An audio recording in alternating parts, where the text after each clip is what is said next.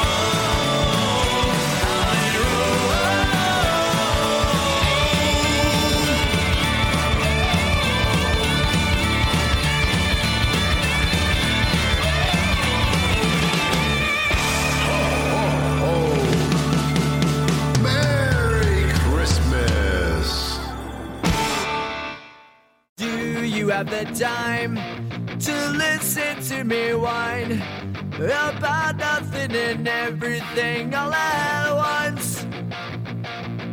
I am one of those melodramatic fools, neurotic to the bone, no doubt about it.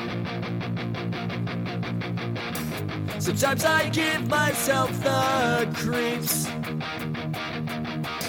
Sometimes my mind plays tricks on me. It all keeps adding up. I think I'm cracking up.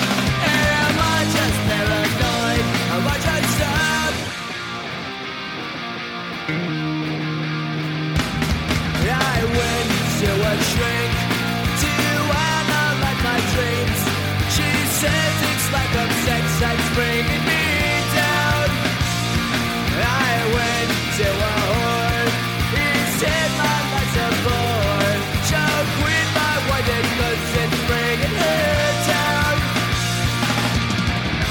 Sometimes I give myself the creeps. Sometimes my mind plays tricks on me. It all keeps adding up. I think I'm cracking up. Am I just paranoid?